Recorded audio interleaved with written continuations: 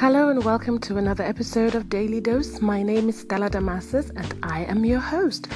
It's another Friday. I'm excited. I love weekends and I hope I'm not the only one. Okay, so I released my the other podcast that I have. A lot of you don't know that I have two podcasts. Daily Dose is one of them, and the other one I have is called Excuse My African, and it's available on iTunes, SoundCloud, Audio Boom, Google Play, TuneIn Radio, and Stitcher. Yeah, all 6 of them. And I release an episode every Friday.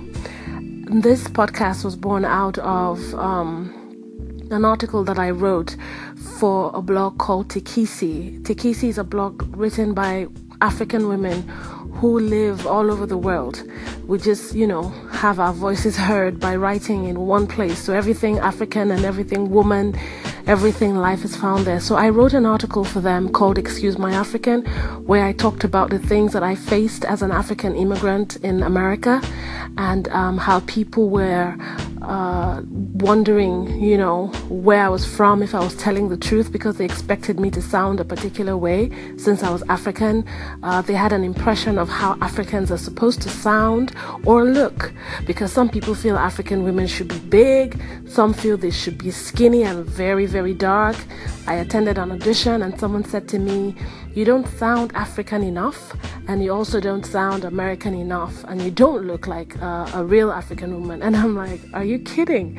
How are we supposed to look? And I had to educate them. I said, look, Africa is a continent, it's not a country, okay? It is filled with 1,000,001 different countries. We sound different, we're diverse, we look different, we have different skin tones, different eye color, different hair color, different accents, different cultures, different everything, different food. So that's why I started doing the podcast, just to get everybody to know exactly what and who we are as Africans, and that we're all over the world. So I wanted to educate the world about who we truly are, and I didn't want them to depend on what the media sold to them, because people have a funny impression of Africans. You'll be amazed at what people ask me just because they hear I'm African. It's so crazy, the ignorance.